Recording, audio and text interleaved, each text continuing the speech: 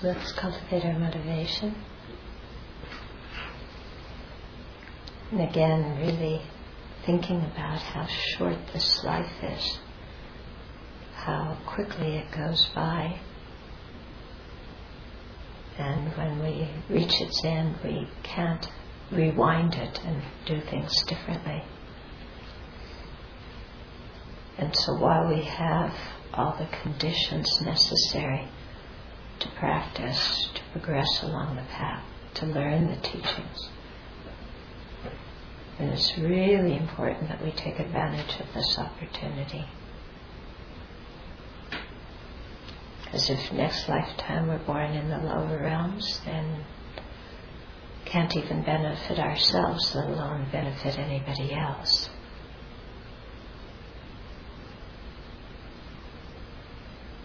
It's so difficult to get an upper rebirth. So even though we take it for granted, we really need to think more clearly and see what a precious opportunity this is. And to see how being attached to the happiness of only this life, by pursuing I want what I want when I want it, with a very self-centered mind, pursuing sense pleasures, how that is going to be a big impediment for our spiritual practice. Because how can we cultivate deep concentration and wisdom when we're still hankering for sense pleasure and reputation and all these kinds of things? So it's important to generate our renunciation and put our energy in the direction that we want to go in, even if it takes a long time to attain enlightenment, to go in that direction with steadfastness and enthusiasm. So cultivate that aspiration for full enlightenment and know that we're going to listen to teachings on monastic life so that we can put them into practice and progress on that path. So the first, one of the big things that defines a layperson or a sangha from a layperson is how they relate to sexuality, how they relate to romantic relationships. So Venerable Jamba Sejun was saying this morning that renunciation, and the term for ordination, rabjo, it's going forth. You're leaving the home life and going into homeless life. And one of the key elements of the home life, it is family. That's what home life is about, isn't it? It's about having a home, having a family. What is having a family based on? How do you have a family? Sex. You aren't going to procreate without it. Okay. So the family life is very much based on sexual relationships. And it is based on emotional relationships as well, So it's forming special relationships with certain sentient beings, making commitments to them, but of course nowadays these commitments mean of varying degrees. People don't take, they say forever, but it's always negotiable. But, if starting a family, having a home life is based on this intimacy, emotional intimacy, sexual intimacy with another person. Okay? As soon as you have, unless you're gay, with social, sexual intimacy, kids are going to come. Okay? And then some gay couples also choose to have kids. So you have a partner and then you have kids. As soon as you have a partner and kids, you've got to feed them. Right? How are you going to feed the partner that you're attached to, the kids that you're attached to? You have to get a job. Okay? As soon as you get a job, it isn't just a question of getting a job to support your family. You also need to get certain things in order to be able to have the job. You need a car to be able to get to the job. Europe is much better about public transport. U.S. is very bad. So you usually need to get a car so you can get to your job. Okay? So you need more money to get the car, to go to the job, to earn the money to support your spouse and kids. It's not only a car you need to get certain clothes. Right? You can't go like this to your work. Yeah. You have to get certain clothes that correspond with somebody that has that kind of job.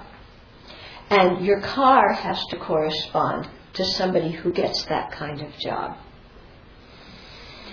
Now, one of my friends in Seattle was a doctor, and he had an old car, and that was just not okay with his colleagues. You know, you need to have a new car, an expensive car if you're a doc. Okay, so you need certain clothes. Then you need to live in certain neighborhoods, right?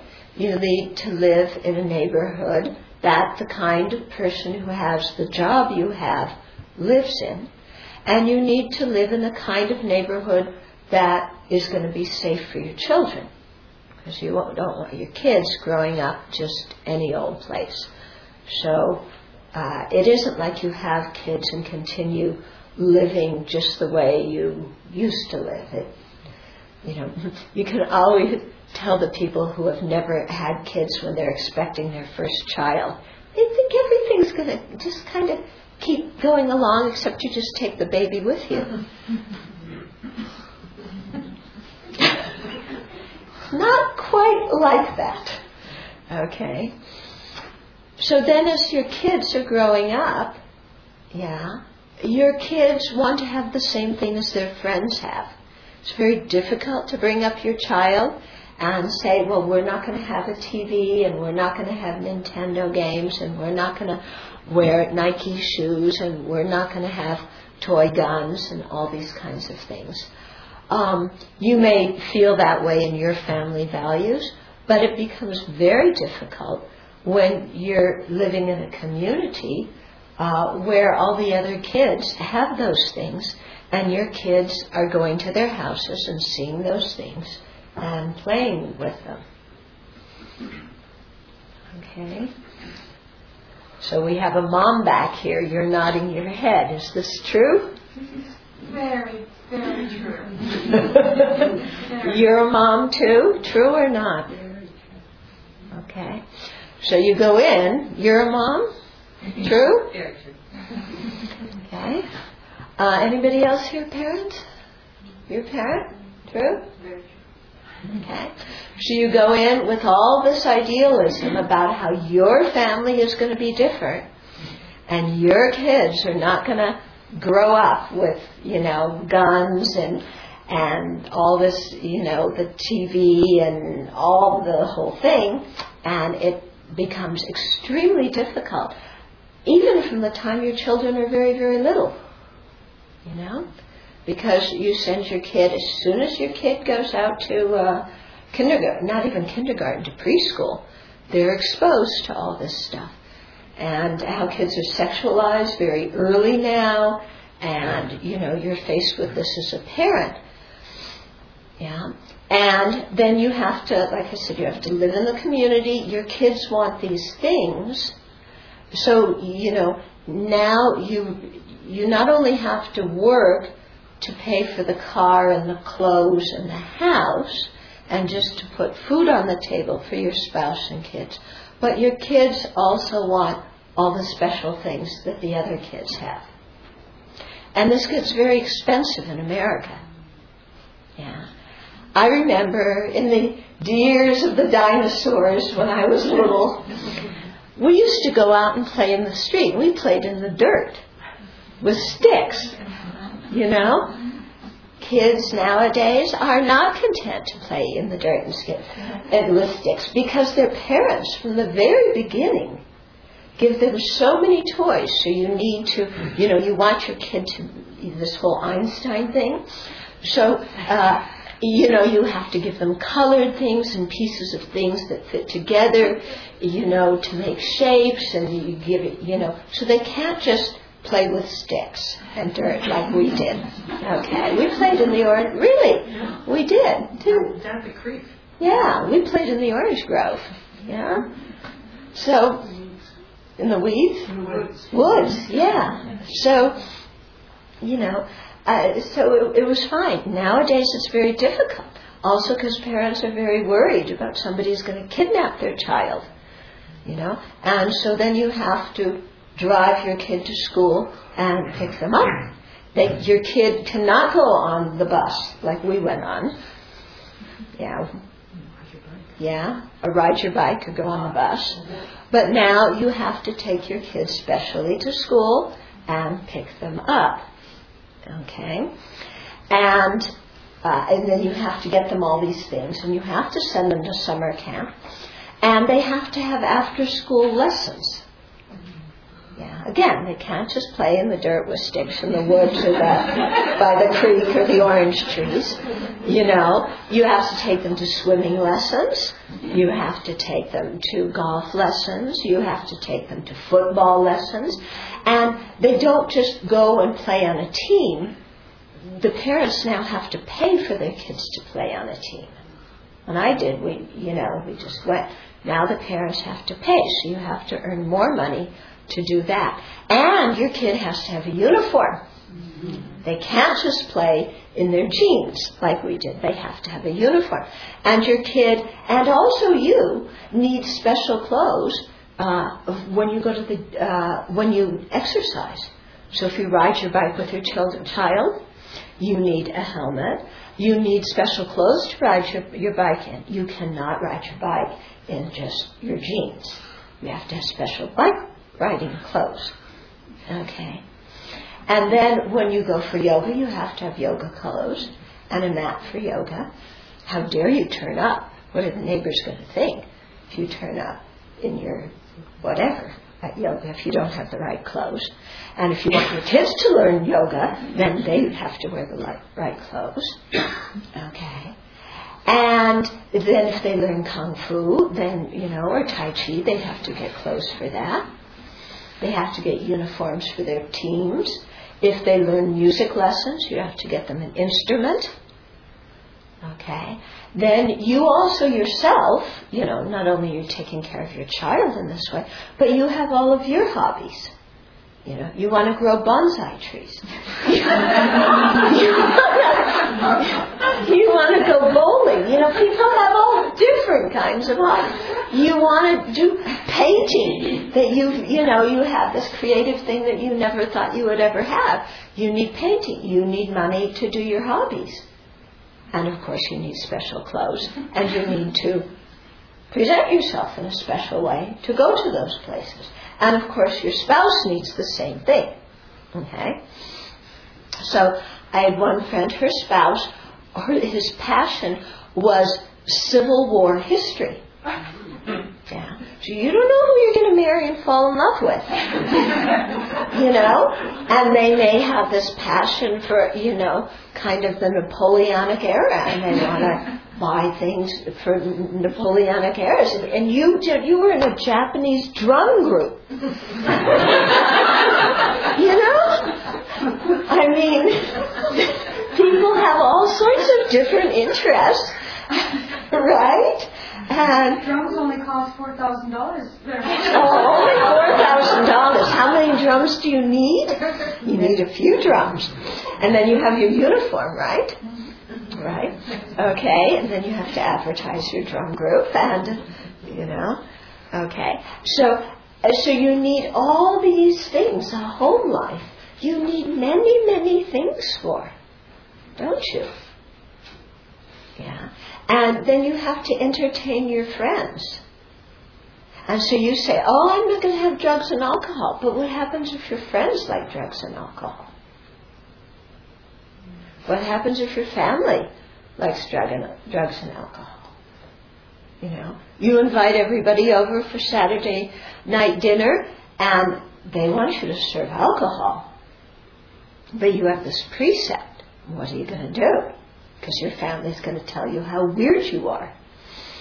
And then, of course, you need the money to buy the alcohol. You need the money to buy the dope, you know, whatever it is. And so you get very, very deeply embedded in the home life. Yeah. And it all comes from sexual attachment. Because that's how the family starts. Okay? Unless there's a bunch of Virgin Marys out here. I don't think so. Yeah. So you have the sexual attachment, you have the emotional attachment, and then this floods, it bleeds into every single other aspect of your life. Yeah. And you want to have kids, but you want to have them at a certain time. They don't always come when you want them to happen. Okay? They often come when it's not quite convenient yet. Or you want to have them, and they don't come. And then you have to go for fertility things, and that costs a ton of money. Okay? You're not content to adopt, to give another child a home. You've got to have your own. There's this need to, you know, my genes in the pool. It's not just my genes. It's me. You know, it's recreating me. Everything I am not, this child is going to be. You know, everything I didn't have, this child is going to have. They have all this stuff about they're their own person, they'll make their own decisions, blah, blah. We are recreating what we want it to be. Okay?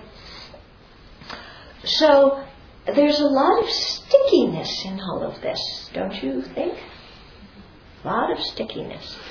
And of course, you know, when you have your child, you think your child is the one and only best, perfect child in the world. And of course, when they're babies, they seem like that. You know, you can put up with them crying in the middle of the night because they'll grow out of it. Yeah. But, you know, they all grow into teenagers. And then there you are with a teenager who is a replica of yourself when you were a teenager. How did you treat your parents when you were a teenager? Okay? My mother used to say, just you wait. Wait until you have kids and then you'll know what I went through. So I didn't. But if you get involved in the home life, you know, kids come and then, you know, they're growing up. It's quite interesting. We've noticed at the Abbey, you know, our generation, we all got out of the house as soon as we possibly could. Okay. Nowadays, kids don't get out of the house as soon as they possibly can. Yeah? They're there for quite a long time, and they continuously ask you for money. And you have your own old parents, you know, because you're an adult now, and you're taking care of your parents who are getting up there. So you have to give some money to your parents. And meanwhile, your child, you know, who you put through school and blah, blah, blah, is now also asking you for money. You know, sometimes they don't even move out until they're 40, and you're lucky then that they're out. It's really quite changed from when I was young. Yeah? Because we were all out of the house early. Yeah? Anybody still my age living with their parents after age 20? You're not my age. Yeah, and I'm talking about my age, my generation. Anybody living with their parents after age 20? No, but I did live with my mother until I was past 20. Yeah? Okay. But, most of us, boy, we were out of there. But not now. Not now. Yeah. So you have your kid, and it's not just 18 years. It could be 40 years. Hi, Mom. Hi, Dad. Here's my laundry. Can you give me some money? And that's what it's like. Okay. So, the home life, it can bring a certain amount of security, but it has a whole lot of problems. And the security that you think you're getting from the home life, you never really get. Yeah, you never really get. You think you're going to have financial security? Do you know anybody who has financial security? Who feels financially secure? No. And you're not just caring about yourself, because now you have a spouse and you have kids. Remember, and they all need certain things. And so you have that responsibility. There's all these other things that have come from it. And you can't walk out of it easily. Okay? When people first fall in love and they get, and everything's perfect, this person is going to fulfill all of my needs. Okay? Because we're so enamored with, movies and music and everything, and it's all about sex. I love you, I can't live without you, but it's always sung to somebody who that person finds sexually attractive. Yeah. If you think of the person, that you're sure you love and it has nothing to do with sex, imagine that person when they're 80 years old. Would you still marry them now if they look like they're going to look when they're 70 or 80? Yeah. I had a friend who he had looked up an old girlfriend after some years, kind of a high school sweetheart or something, and she welcomed him, and he went to see her, and she opened, and he was all excited, a high school sweetheart. Opened the door, and she's 250 pounds, and he was like, oh, she doesn't look like she did when she was 18. Yeah. Even my dad did this. After my mom died, he looked up from the used to date and saw her, and he said, oh, she's an old lady. He was so surprised. He expected her to look the same. So, you expect you're going to have all this security and all this happiness, and the person you're married to ages and gets older and uglier, right? Don't we get older and uglier? Anybody get more beautiful? Our society idolizes youth. Nobody's becoming younger. Everybody's getting older and young and uglier. Yet we idolize youth. Yeah? And you think your partner's really fantastic now, but they ain't going to stay that way. Yeah? You just think about it. This person you find so good looking now. Think of what they're going to look like in 40 years. And then you think the emotional stability, this person fulfills my emotional needs.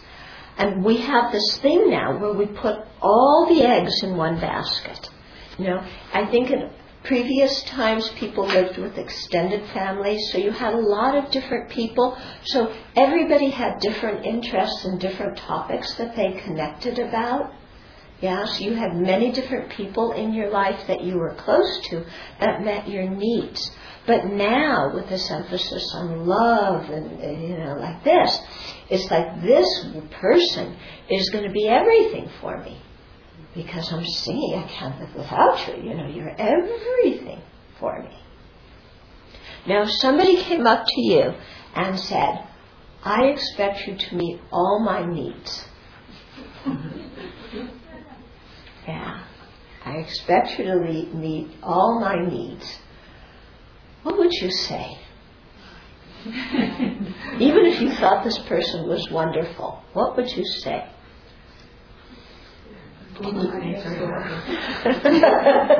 Can you meet all of somebody else's needs? Can you? No? Why do we expect somebody else to meet all of our needs? And yet that's the expectation in romantic love, that this person is going to meet all my needs, not only now, but forever. But that's not really conscious. It's not conscious, and that's why I'm talking about it and making it conscious. Because it's not conscious, and we get into that whole thing, having that expectation. And then, of course, the other person can't fulfill all of our needs. It's impossible. And then we get upset, and we feel like they've betrayed our trust. And we've given them so much love, and they haven't repaid it. And they're so insensitive. And, we promised each other everything when we got married, and now this person isn't fulfilling their part of the deal. And I've just given and loved, without any demands. But this person, he wants to sit and play football. Sit and watch football. He thinks football is more interesting than me. Yeah. And then you feel, what have I got myself into? And he's betrayed my trust. And on. Yeah. So, we think that we're going to get all these things. And it looks like that from the very beginning. Yeah. Everybody here fall in love at one time or another? And it looks great at the beginning. And why aren't we still with that person?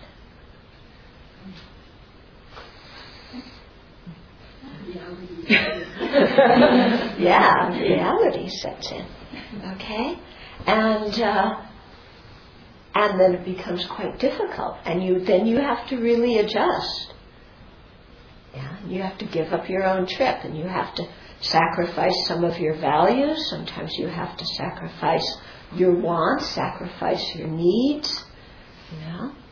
But here you thought this was going to make you everlastingly happy. Or the person dies when they're young. Or they get in an accident. Or they come down with a really serious illness. And all this great sex you thought you were going to have, they can't do anymore. Okay? So all these things happen, and this is what home life is. This is what household life is. And you can't just walk out on it, especially after you have kids. Yeah, you can't just say, ciao, bye. Okay? Even if you divorce, you have financial commitments, you have emotional commitments. Yeah. So having a child isn't just, I have this kid, isn't it cute, they look like me. And as soon as they start acting like a brat, you leave them with your spouse. He looks like his father. Huh? He looks like his father. Yeah. Okay. He used to look like me, but now that he's acting terrible, he looks like you. So you take care of him. Okay? But this is what happens in families, isn't it? Yeah? Anybody here, we all came from families. We all have two parents. Yeah? When you look at your parents' relationship, is your parents' relationship something that was wonderful? Something that brought them incredible fulfillment and joy? Before they had kids. Huh? Before they had kids. Before they had kids? Well, you weren't even around to see what it was like before they had you. Yeah. But if we just even look at our parents' relationship, or look at anybody you know, who do you know who has a wonderful family life with no complaints? Do you know anybody? yeah, who's completely satisfied with their family. Yeah. Set aside the kids. You know anybody who's completely satisfied with their spouse?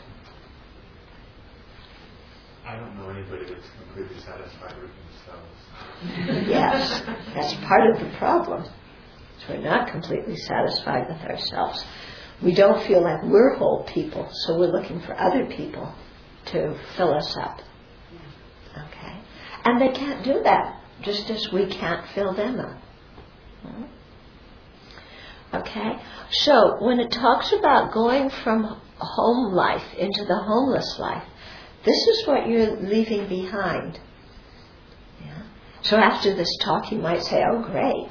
But the thing is, if we look, we have so much conditioning inside of us that you're supposed to grow up and find a partner and have a family. And this is going to bring you happiness. You know? The way you grew up in your family was this kind of, sometimes it's the outward message, sometimes it's the subtle subtext. But was this how you grew up with, this is what happiness is? Yeah? You grow up, you meet somebody, you have a family, you have your career. That's going to bring you happiness and contentment. It's the kind of model that's set forth in almost every culture. It's the rare family that doesn't put that out. Yeah? So we have all this conditioning, and yet we're trying to live a life where we're celibate. And celibate, you know, there's sexual celibacy, so dealing with your sexual energy, which is one part. And then the other part is the emotional needs that we have. And I talked a little bit about that yesterday, and learning to create friendships within the Sangha that fulfill your emotional needs, but are free of this sticky, gooey expectation kind of stuff. Yeah. And we don't have any training in how to do that. Our family doesn't teach us how to do that. They teach us how to have attachment. Because that's what they have. Yeah. So we're entering, when you leave the family life, the home life, and go into the home life, you know, you're entering into territory that your upbringing hasn't raised you for. So it's hard and it's challenging. Yeah? And we have all this old conditioning. And so sometimes you think, oh, I feel so lonely. Nobody in this community understands me. Oh, there's some visitor who's really, they're very nice. They're so nice to talk to. I feel so good around them. They laugh, they joke. They seem to really respect me and appreciate me. Yeah? Oh, I feel kind of attracted to them. Oh, but it's not lust. It's not. It's not that. We're just good friends. That's all. There's no attachment. Oh, but they're so nice to be with. Oh, and I can talk with them about the Dharma. And we work together, and it's fun, and so much nicer than these other people at the community, you know, who just kind of boss me around and criticize me all this time. And it's not that person's good looking. I'm not attracted in that way.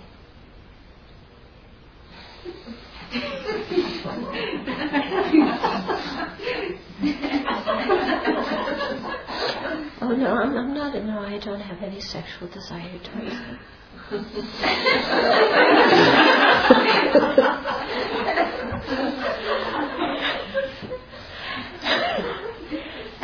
And then, you know, slowly, you find yourself walking down the hill with them, hand in hand, to a better future. I've seen it happen many times. I'm not making this up. Okay? So, you know, it's really a challenge to learn to deal with our conditioning and to with our emotional needs and with our sexual energy. Okay? And the thing is that, when you're ordained, if you break that, there's the root vows, and one of them is having sexual intercourse, the depth of a piece of hair, not the long hair, this way, this way. Okay? So that, that kind of sexual relationship, you're done, you've parajika'd, you are out of the Sangha, you cannot ordain this life. And you've created a ton of negative karma to boot. Okay? So it's quite serious. Quite serious. You're finished, there is no second chance. Yeah? You have sexual relationships, finished, kaput, you have to wait for next life. Okay? So it's very, very serious. And then there's other ones that you can get involved in that are serious, but you're not defeated. The parajika is defeat, but you're suspended for a while, which means you have to sit at the end of the Sangha line, you have to serve the Sangha, you have to report all the time where you are to somebody, and you have to do some kind of penance and purification. Yeah. So it's quite serious, all these things. It's not just, casual. So it's something to be very, very careful about. Okay, so it really entails working with all of this and bringing it all up to a conscious level. All these things, like you were saying, it's not conscious. That's the thing. And anything we're not conscious of is going to drag us around, like a donkey with a ring in its nose. And so, to keep your precepts, you have to bring up all, well, a lot of these things come up by themselves, especially if you're doing purification practices. But you have to be willing to look at all of these things and work them out and look very clearly with your wisdom eye at them, at all the attachments, at all the rationalizations, at all the yes buts, at all the if onlys. Okay? And you can't leave any of those things unturned. Yeah? Because it's going to be a danger for your relationship, for your ordination, if you do. So it's a lot of hard work. Yeah. Also tied to the home life, which is based on sex, is this whole notion of success. Because if you have a spouse and kids, you have to be successful. Yeah. When your kids say, "This is my mom, this is my dad," you want them to point to somebody who looks good in their friend's eyes and in their friend's parents' eyes. Okay? So you have to think of what it means to be a success. And again, what kind of house you live in, what kind of car you drive, what kind of position you have. You have to advance up the ladder as you're working. You can't just stay in a lower position. And as you advance up the ladder, because you need more and more money, because money is the indication of success, and status in your job is the indication of success, as you progress up the ladder in your workplace, you get the privilege of working longer hours. And you get the privilege of having more stress. But you can't not do it because your whole family is expecting you to be a certain way and look a certain way. And if you don't come through for them, they're going to be hurt. They might divorce you. You don't know. Okay? So everything is so tangled up. Very, very tangled up. Very sticky. Very difficult to pull out of. And the whole process, of course, of falling in love and finding somebody is you have your checklist of what you want them to be. Okay, this, Not so good on this one.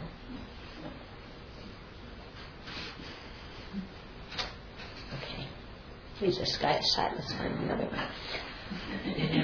And you have your little checklist of, what you want them to have. And they have the same checklist. They have their checklist. Okay? And of course, you're attracted if you find somebody that meets most of your list. Then you really want them to like you. So then you have to think of, how can I get this person to like me? Because I really like them. They're fantastic. And none of this is conscious. It's exactly what you said. It's not conscious.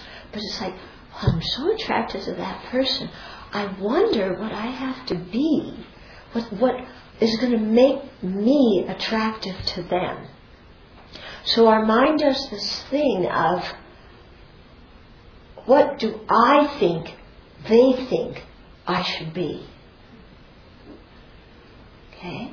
Because I've got to please this person. I'm attracted to them. Yeah, they're kind of showing some interest. But I got to please them. And to please them, I have to figure out what it is they want. And then I have to become that. It doesn't matter whether I want to become that or not. To hang on to this person and have this relationship, and I want them to be near, I have to become that. And so then we live a life of what we think other people think we should be. And what I'm noticing is, again, when I was a child, back with the dinosaurs, my parents were parents. They weren't trying to have a popularity contest with us kids. They didn't care if we liked them or not liked them. They were the parents. And we knew they loved us. But they disciplined us when we needed discipline. And we couldn't play mom and dad against each other to get what we want. And they were the ones running the family. Okay. What I see now with my generation as parents is they want their kids to like them. Not just love them as parents, but they want their kids to like them. And so I see parents trying to please their children. There's Johnny, who's 3 years old. Johnny, do you want apple juice or orange juice? Johnny doesn't have any clue, but you want to please him and give him exactly what he wants. And so as soon as he learns the difference between apple and orange juice, whenever he shrieks for one, you're going to get him that. And I see parents kind of becoming their children's servants so that their children will like them. My parents didn't do that. Oh no, anybody in my generation, did your parents do that?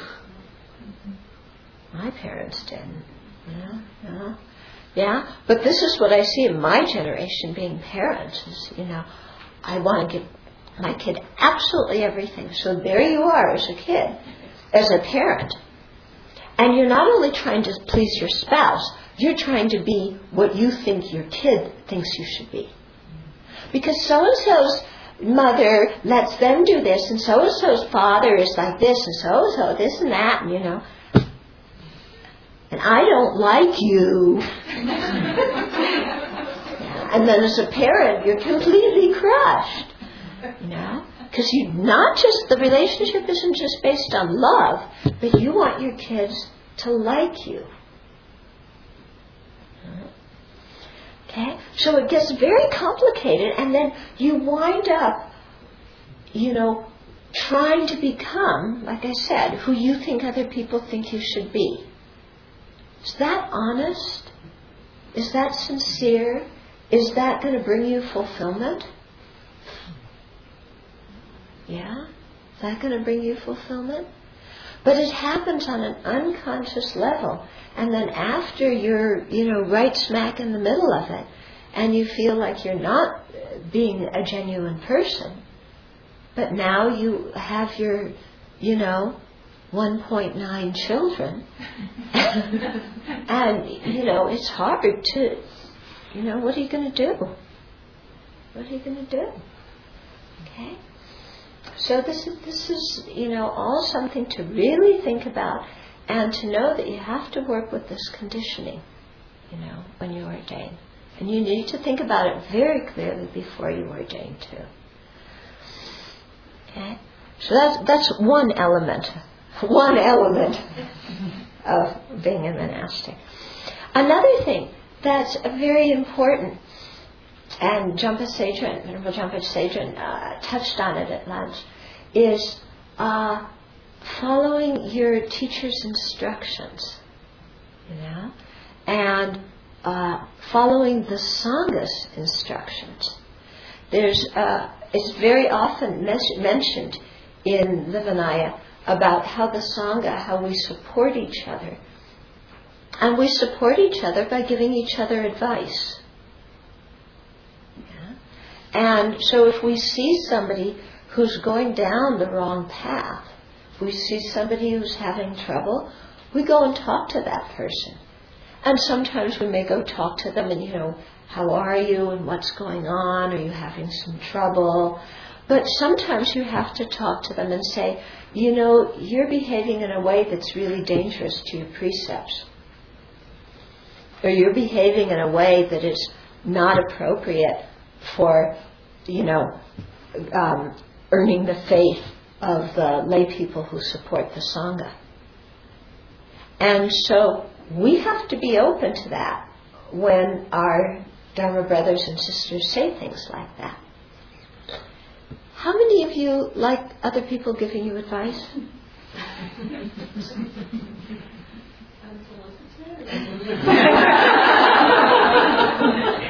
I like the advice when they tell me what I want to hear, but I don't like the rest of the advice, And so if you're living in a Sangha community, we admonish each other, we advise each other, we support each other, and we all have to be open to receiving this kind of advice and support, and to learn how to give it, and to give it in a skillful way. And this is our duty and responsibility to each other. If we see somebody who's doing something that's actually not becoming for a Sangha, and they're part of our community, we have a duty to go and talk to them, and to help them, and to reach out to them. Okay. But, when we're starting to go down the wrong path, we often don't realize it. We have lots of reasons why we're doing what we're doing. And usually somebody comes and tells us something, and we get very angry with them, even though they're saying something that is for our own benefit. So I remember one time saying something. There was one nun who was, going to go out with a layman. They were just going to go, I don't know, walking in the woods or go on a picnic or something. And I said something to her, whoa! This was 20 years ago. But, whoa, did not want to hear about that. Oh, what are you saying? There's no attachment, this, that, I can go on this picnic with this guy. But they're going alone. And they've been talking to each other a lot recently. So it's, this thing of reaching out and protecting each other and learning to listen to other people's suggestions and advice. Okay? It doesn't mean that the advice that people give you is always right. Sometimes they do misunderstand the situation or whatever, and you explain it to them, and it's fine, and it gets cleared up. But people, they do give you feedback. And if you're living in the community and you're being quite disagreeable day after day and obstinate day after day, people are gonna let you know. And so we have to learn to be open to these kinds of things. And then also when we see if somebody else is being stubborn, if they're being obstinate or whatever, we need to learn how to be skillful and yet express our concern about their behavior to them. Yeah? And sometimes risk their getting upset with us. Or risk our saying something wrong. Okay? Or saying something that they misunderstand.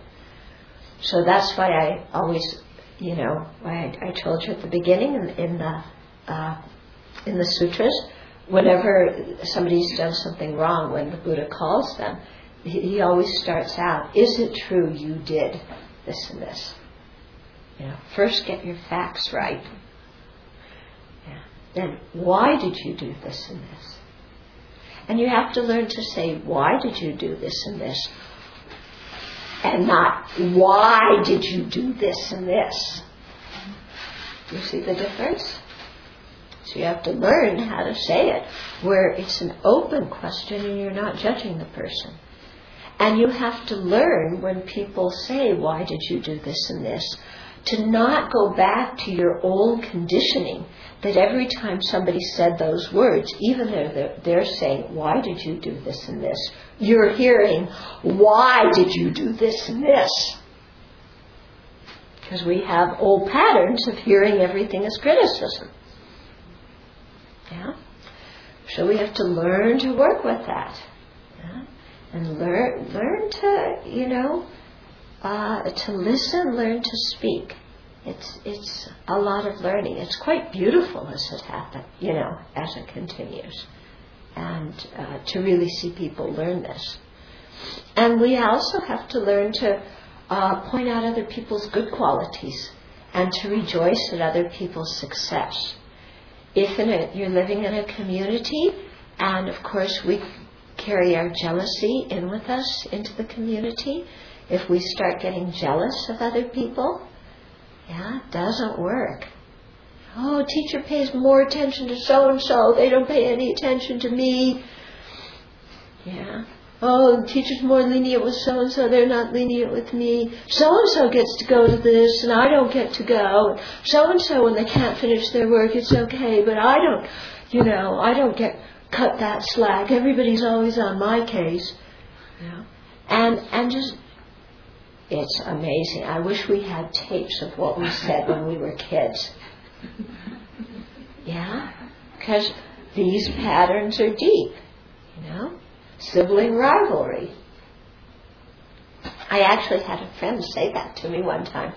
I was going to visit one of my teachers, and his translator was an old Dharma friend of mine, but of course she was much closer to my teacher because she lived there all the time, and I lived somewhere else.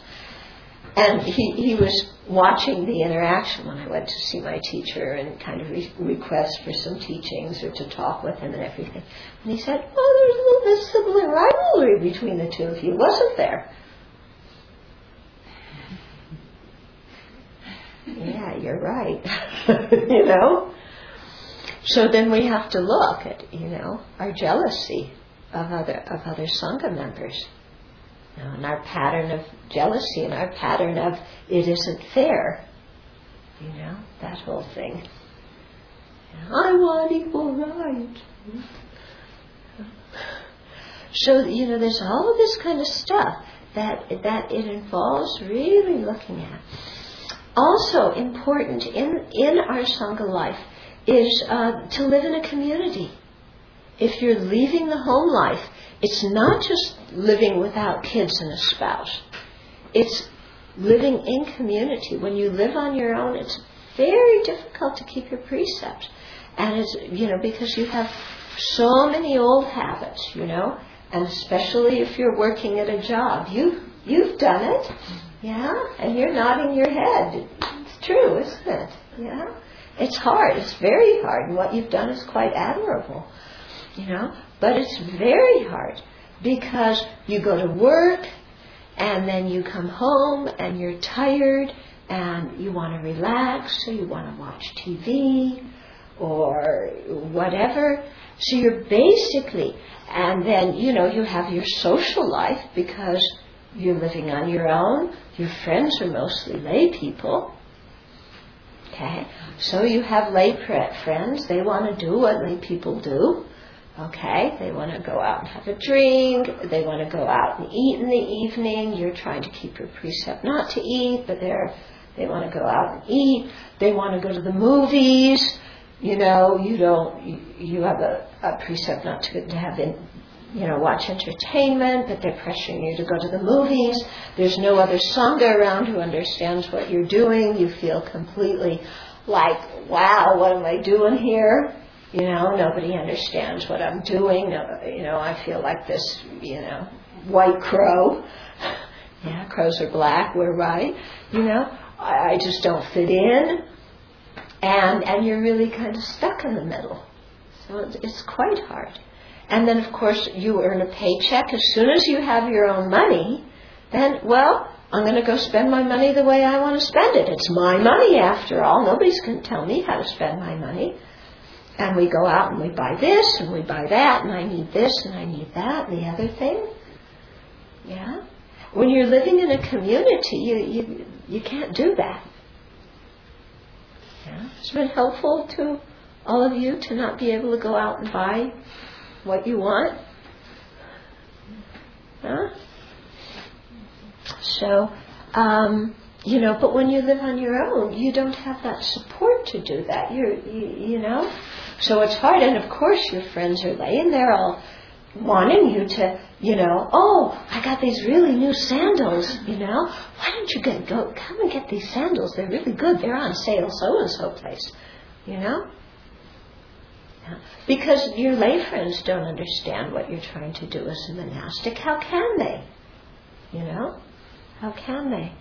So, the Buddha set up for us to live in communities for a reason.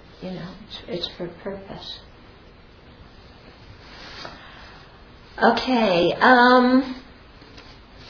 Then the whole thing, I've talked already a little bit about living by donations, making our life a life of generosity, where we don't charge people, where we give, and where it gives you a lot of freedom because, can go and teach wherever you want without having to worry who's going to give you a lot of dana and who's not. Yeah, because you've just made that intention at the beginning that you're going to live your life of generosity. And then, of course, some people appreciate that and they give to you, and some people don't have the means and they don't do it, and some people it doesn't even enter their mind. Yeah? And whatever it is, whatever they give you, however they treat you, you accept it. Yeah? And in the West, they often don't have a clue. Yeah? And how can they? It's not a Buddhist culture. Okay. So there's those kinds of things to get used to. Then, of course, the whole thing about entertainment and choosing how we spend time and how often, when we feel a little bit out of sorts, we feel bored, we feel unappreciated, what do? We want to watch a movie. Yeah? Kind of watch a movie and go into somebody else's reality for a while, or listen to music, or head for the refrigerator, or, go to the shopping mall. What do people do when they feel lonely, when they feel kind of discontent and bored? You go to the shopping mall. Okay? So, but as a monastic, you can't do it. So you're dealing with all this conditioning and again, a lot of this isn't even conscious. So often we're not even aware of what we're feeling when we're feeling it. But you're feeling kind of bored. You're not aware that you're feeling bored. All you know is like, I want to go down that hill and do something else. Yeah? I'm tired of being up here. Why should I be up here all the time? Variety is the spice of life. And so there's no awareness of I'm feeling bored. So you have to learn to cultivate that awareness of, well, what does boredom feel like? Or what, you feel hurt because everybody else is ignoring you, and so you say, they don't appreciate me. Yeah? So you're feeling kind of hurt, you're feeling lonely, but there's no internal awareness that I'm feeling hurt and lonely. There's just, I want to be with other people and have some fun. this place is so boring. Don't you play frisbee here?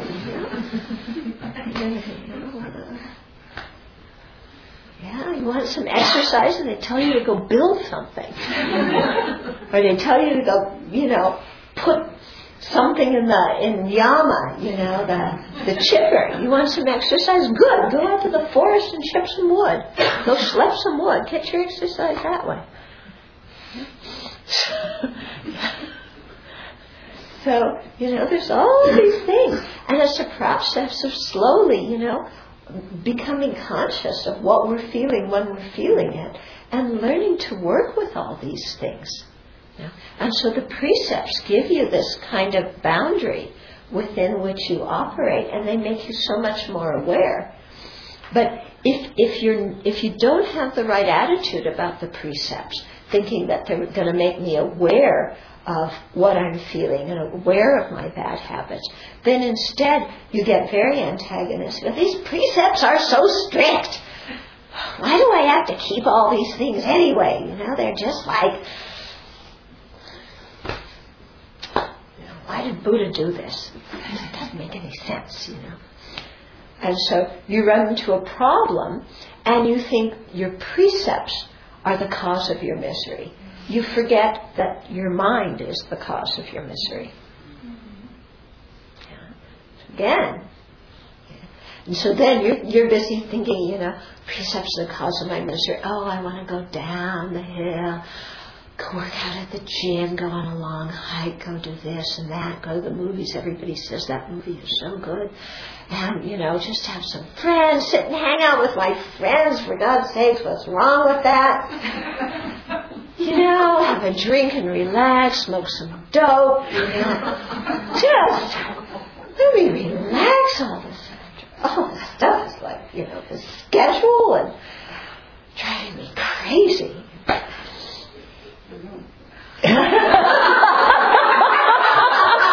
Who said that?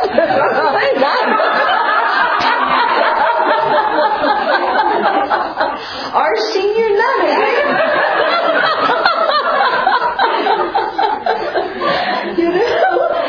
And go to India. Yeah, right. I want to go to India. Anywhere.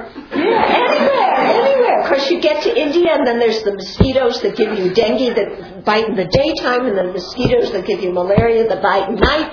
And then it's like, I want to go back to America where it's clean. I'm tired of smelling pee in the street. I'm tired of seeing dead bodies. I want some good food.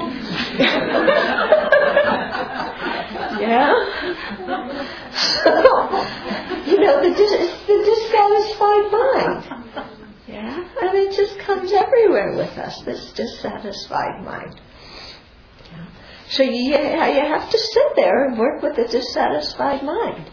And it's like, well, should I run down the hill today or should I run down the hill tomorrow? And if I run down the hill, it's a long way from the bottom of the hill to Newport. How am I going to get to Newport? I got to get that shuttle. How am I going to get there? So,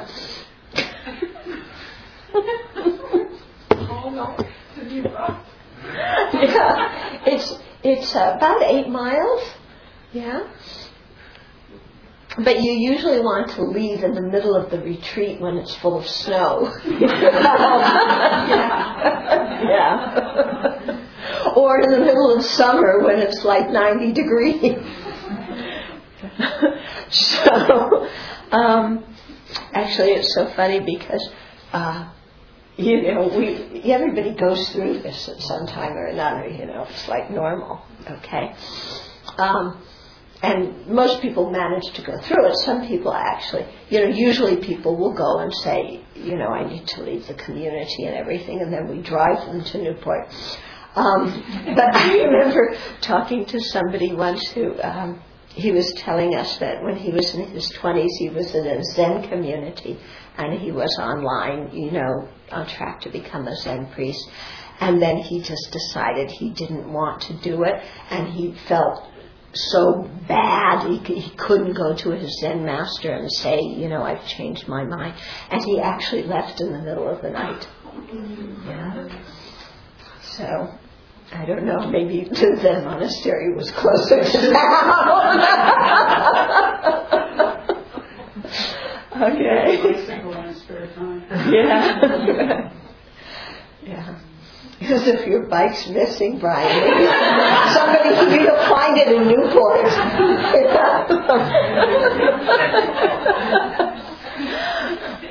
Okay. But you really have to learn to kind of work with your own mind. It's not all, bliss and happiness. It's tough working with your mind. Because whenever you're unhappy, we have so much conditioning to blame the outside. Why am I unhappy? Because this person, because this setting, because of this situation. And you always have to come back to, why am I unhappy? Yeah, the karma I created before is ripening. Yeah. And why am I unhappy? Because my mind is not a Dharma mind right now. My mind is full of attachment, it's full of anger, it's full of jealousy, it's full of laziness. Those minds do not bring me happiness. And so you have to sit there and what do I do with this mind? Because your mind follows you wherever you go. Yeah. So you have to learn to work skillfully with your mind. It's, this is part of the process. Okay, I think we are out of time. But just some brief points on this. And also as a monastic, you have to cultivate humility and modesty. You can't go around kind of like in the West, here are all my good qualities and here's this and that. So you have to have confidence in yourself, but being boastful is not very becoming of a monastic. Okay? And you have to learn how to relate to lay people, how to be friendly, how to be kind, but how not to form sticky emotional relationships. Okay? And this can sometimes be challenging. Sometimes lay people want, that's my monastic. They want to come just talk to you or whatever. And, you have to kind of cool that energy. It's not healthy for you or healthy for them. Okay? And so how to act around lay people that inspires faith. Even when you yourself are not feeling very happy. Do you think every time I go to give a teaching, I'm in a good mood and feel like teaching? You're wrong. Sometimes I don't feel well. Sometimes I'm exhausted. Sometimes I'm mentally tired. It doesn't matter how I feel. If the lay people are counting on me for something, I do it. And what's very interesting is I always feel better afterwards. And then I have to go home and sleep. But, you learn to push yourself through certain times because, there's a scheduled event and people are counting on you. Or you're doing puja and the community's there and, And so you learn to nudge yourself along that. And you also learn what your limits are and how to deal with your cranky mind and how to, how much to nudge yourself and when you have to ease up and, give yourself some baby food and a pat on the back and, suck your thumb a little bit.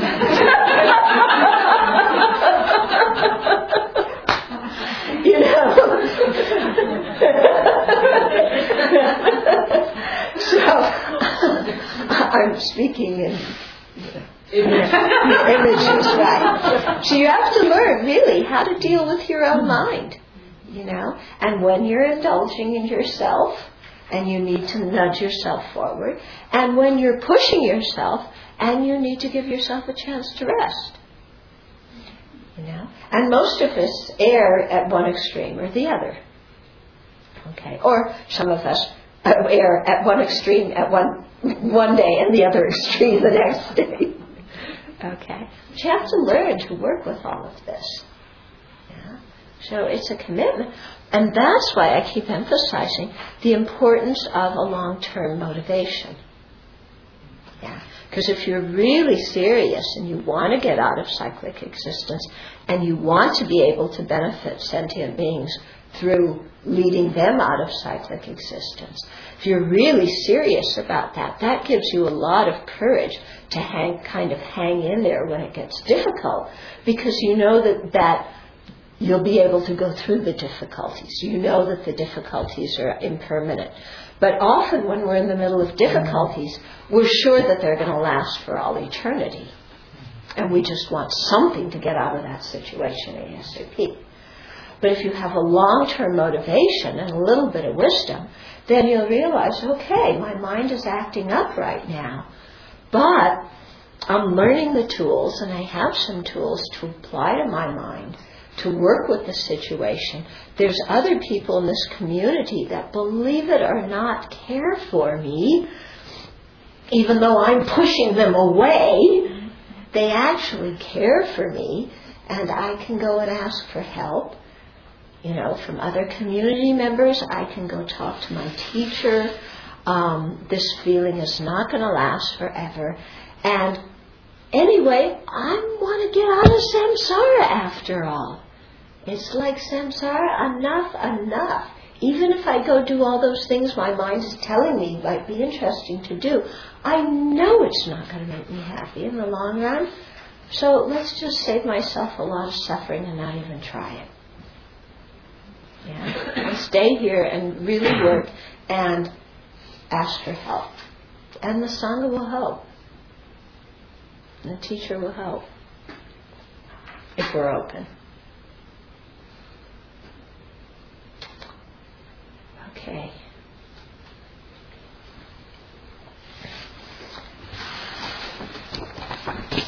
So I talked out about the hard part of it this time.